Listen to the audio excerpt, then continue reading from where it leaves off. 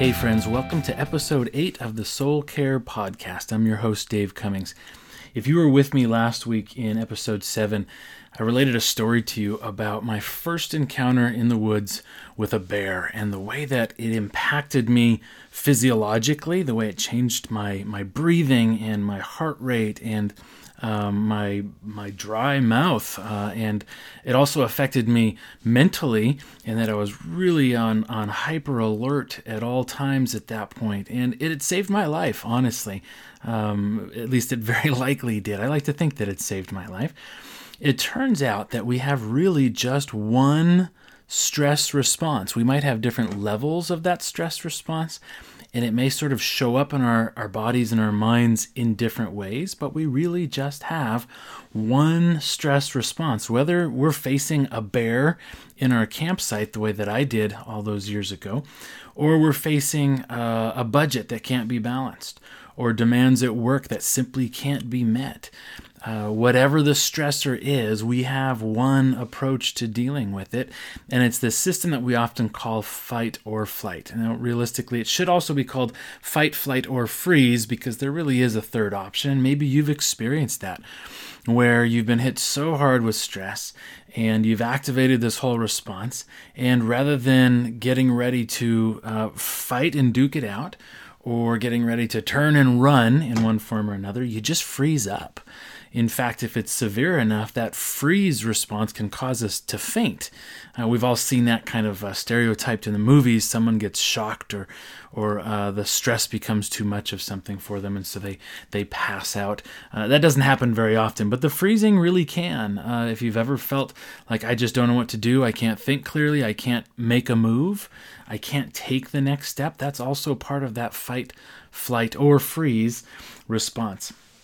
So what we're going to talk about today is that fight, flight, or freeze response, but we're going to talk about it in terms of stress, and I'm going to tell you a little bit more about my own story, not related to bears this time, but sort of metaphorical bears, really. Several years ago, I had been working as a college professor for about a decade at that point, and I'd really been pushing hard, and I think every year I told myself, next year's going to be better, next year's going to be better. Maybe you've done that before. Next week's going to be better, tomorrow's going to be better. And often that's just not the case. Often, unless we make some significant changes, then our circumstances don't actually change. And so I had been pushing really, really hard for many, many years, kind of keeping my nose to the grindstone and fighting through it, toughing it out, all the things that I'd been taught to do growing up. And at one point, I just sort of snapped. I broke. I was burnt out, and I had kind of a mental and emotional breakdown, but I didn't realize that's what was going on. Honestly, it started as physical symptoms for me. My gut was not working right. I'll leave that to your imagination to figure out exactly what that was all about. But I remember sitting in church and feeling uncomfortable and heading to the bathroom and taking care of that. And wondering, boy, what did I eat? And a couple days later, a little bit worse. A couple days later, a little bit worse. About a week into it, I'm like, maybe this isn't going to pass on its own. I'm going to have to go see a doctor. So I go in to visit the doctor, and they run their tests like they do, and they find nothing. I'm a microbiologist. There's something going on here. There's got to be something we can pick up. Let's run those tests a second time. Second time, nothing. All these tests for gut microorganisms that shouldn't be there, the bad kind, just kept coming up negative. And I pushed hard. I was the patient they hated, because I pulled the microbiologist card and said, hey, I want to see you do this a third time. I'm not convinced. And so they did what I asked them to and ran the tests a third time. And they humored me, and it wasn't very humorous, because in the end I was healthy again. Everything looked fine. Well, just wait it out. So I give it another week. Things are a little bit worse, not better. And so the doctor says, well, let's see some specialists. And really what they're doing at this point is trying to rule out the scariest possibilities. So they say, okay, well, a really scary possibility could be a tumor in the brain. So let's take a look at that. Let's make sure we can rule that out. But oncology ran a CAT scan, and brain scan's perfect. Everything's fine. You're healthy, Dave. Well, not feeling so healthy. Who's next? So they sent me from one specialist to another, to another, to another, and it was always the same refrain of healthy, healthy, healthy, which you would think would be a great thing, right? When a cancer doctor tells you, hey, you're perfectly healthy, you should be celebrating. And so part of me was celebrating, but part of me is saying, yeah, but what's wrong? What's going on? I'm very sick, and I'm getting sicker. I was getting weak. I couldn't keep food down. Really tired. A lot of body aches. I had some significant dizzy spells that would last for days at a time sometimes.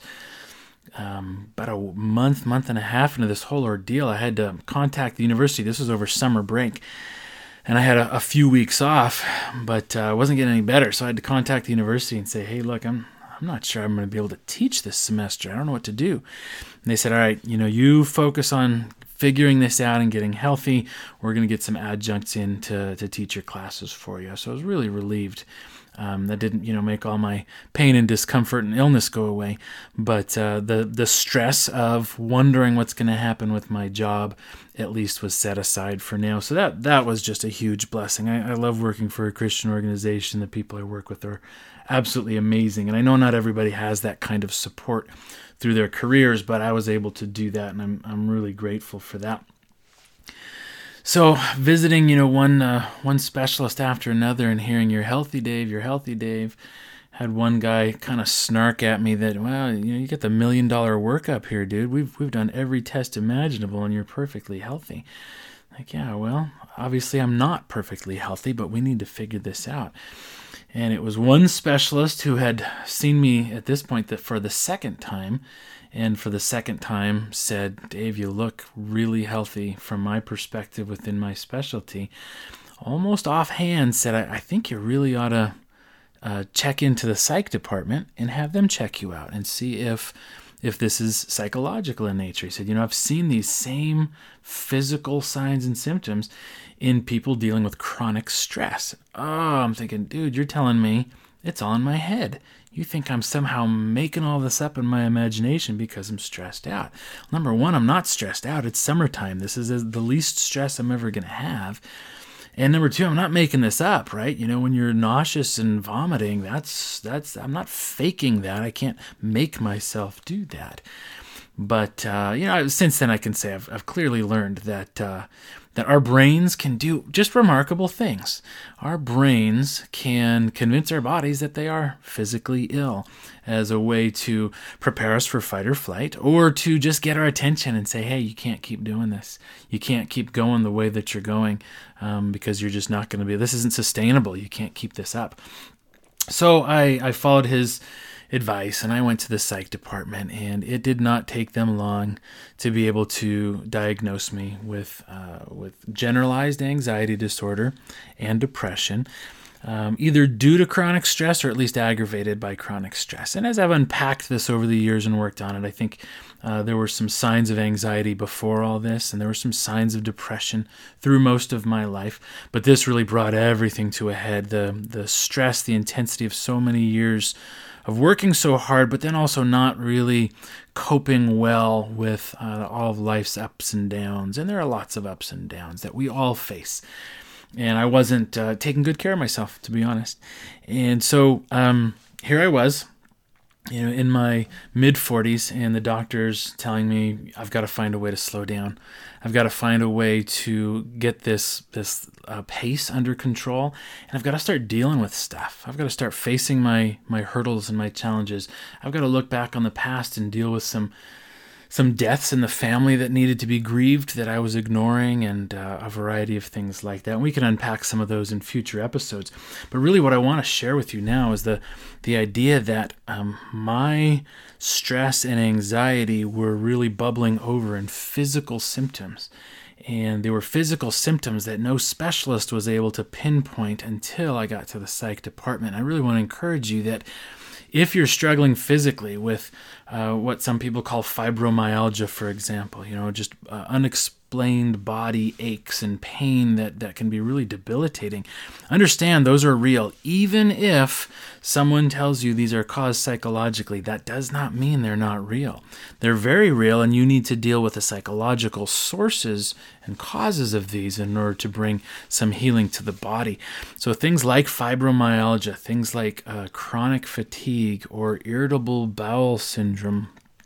Of course, all of these you don't want to self-diagnose. You want to have the pros look at you and rule out any sort of a biomedical cause.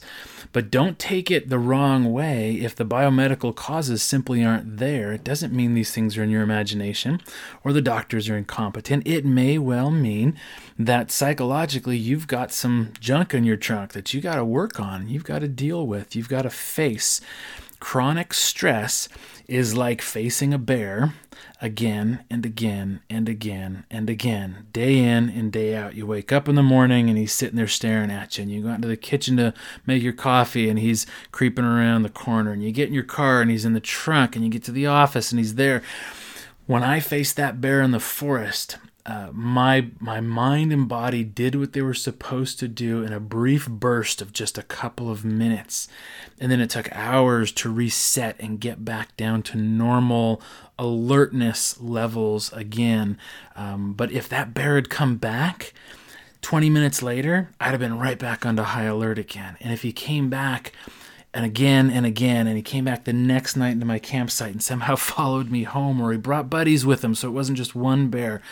You get where I'm going with this metaphor, right? That sometimes we allow the bears to be loose and present in our lives far too often, far too frequently, and we don't get a chance to reset our stress response back down to normal, healthy levels again. And that kind of chronic stress can really take its toll on our minds and on our bodies. And that's what I was experiencing, was the effects of this chronic stress kind of breaking me down physically. I think of it as God's way of getting my attention and saying, Dave, you can't keep this up. You've got to face these things and start dealing with them. And so how did I deal with them?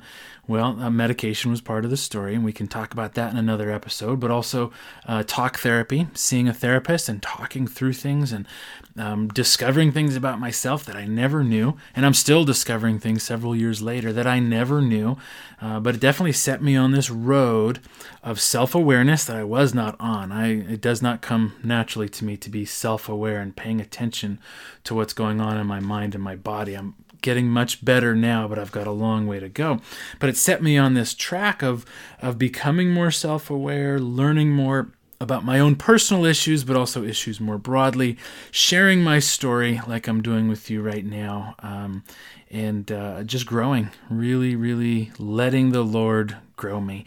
And it wasn't until I finally acknowledged that I had these problems that he was able to get in there and start slowly but surely cleaning away some of the mess that I'd allowed to build up in there. So that's my story of crashing. Am I now free and clear of stress and anxiety? No. I still deal with it, but I'm so much more aware of it. I've also got better coping skills, which I had literally none before.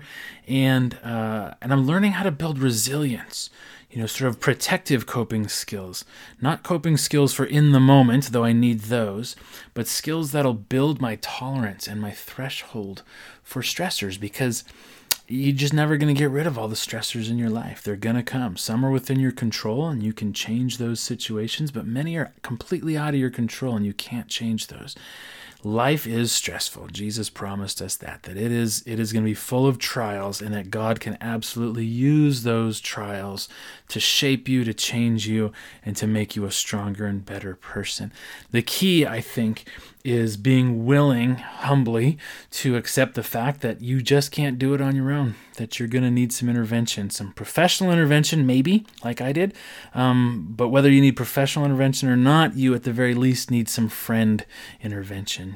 You need friends that you can rely on and count on, people that can bear the burden of your journey and your story and your struggles, people that'll give you good advice, not folks that'll just sort of magnify the drama in your life or tell you what you think you want to hear, but people that are going to really be there to honestly point you in the right direction and support you through your journey. My diagnosis did not come because I was searching on the internet. My diagnosis did not come because I'm a trained microbiologist or because I read just the right book. My diagnosis came, and ultimately the treatment plan moving forward came because I was willing to let the professionals peek in on my situation, and I was willing to trust them as they began speaking into my life and making recommendations. It's been a remarkable journey. It's been a difficult journey, but I want to encourage you that whatever your journey looks like, there is definitely hope. There is a light at the end of this tunnel. It does not have to be as dark and gloomy and difficult as maybe you're feeling right now or someone you love is feeling right now. There's every reason to be hopeful, and I am living proof of that. So thank you for joining me today. I'd love to hear from you. You can reach me through my email, david@davidedwardcummings.com. You can follow me on Facebook or on Instagram. You can get more information and learn more about this ministry on my website, www.davidedwardcummings.com. While you're there, I'd love for you to subscribe and hear from me with very brief bits of encouragement on a weekly basis. But I'm really glad that you're listening. I'm really glad that you're taking this first step to think about what your own struggles are and maybe figure out what that next step needs to be for you. You don't need to live with a bear on the loose in your life, and those bears don't always have to be there. But to chase them off and to keep them out, you're very likely going to need a little bit of help outside yourself. And it takes some humility to do that. I just want to encourage you to take those steps and to seek out that help. So God bless you guys. Thank you so much for being here. I know you can do this. Keep up the good work, and I'll see you next time.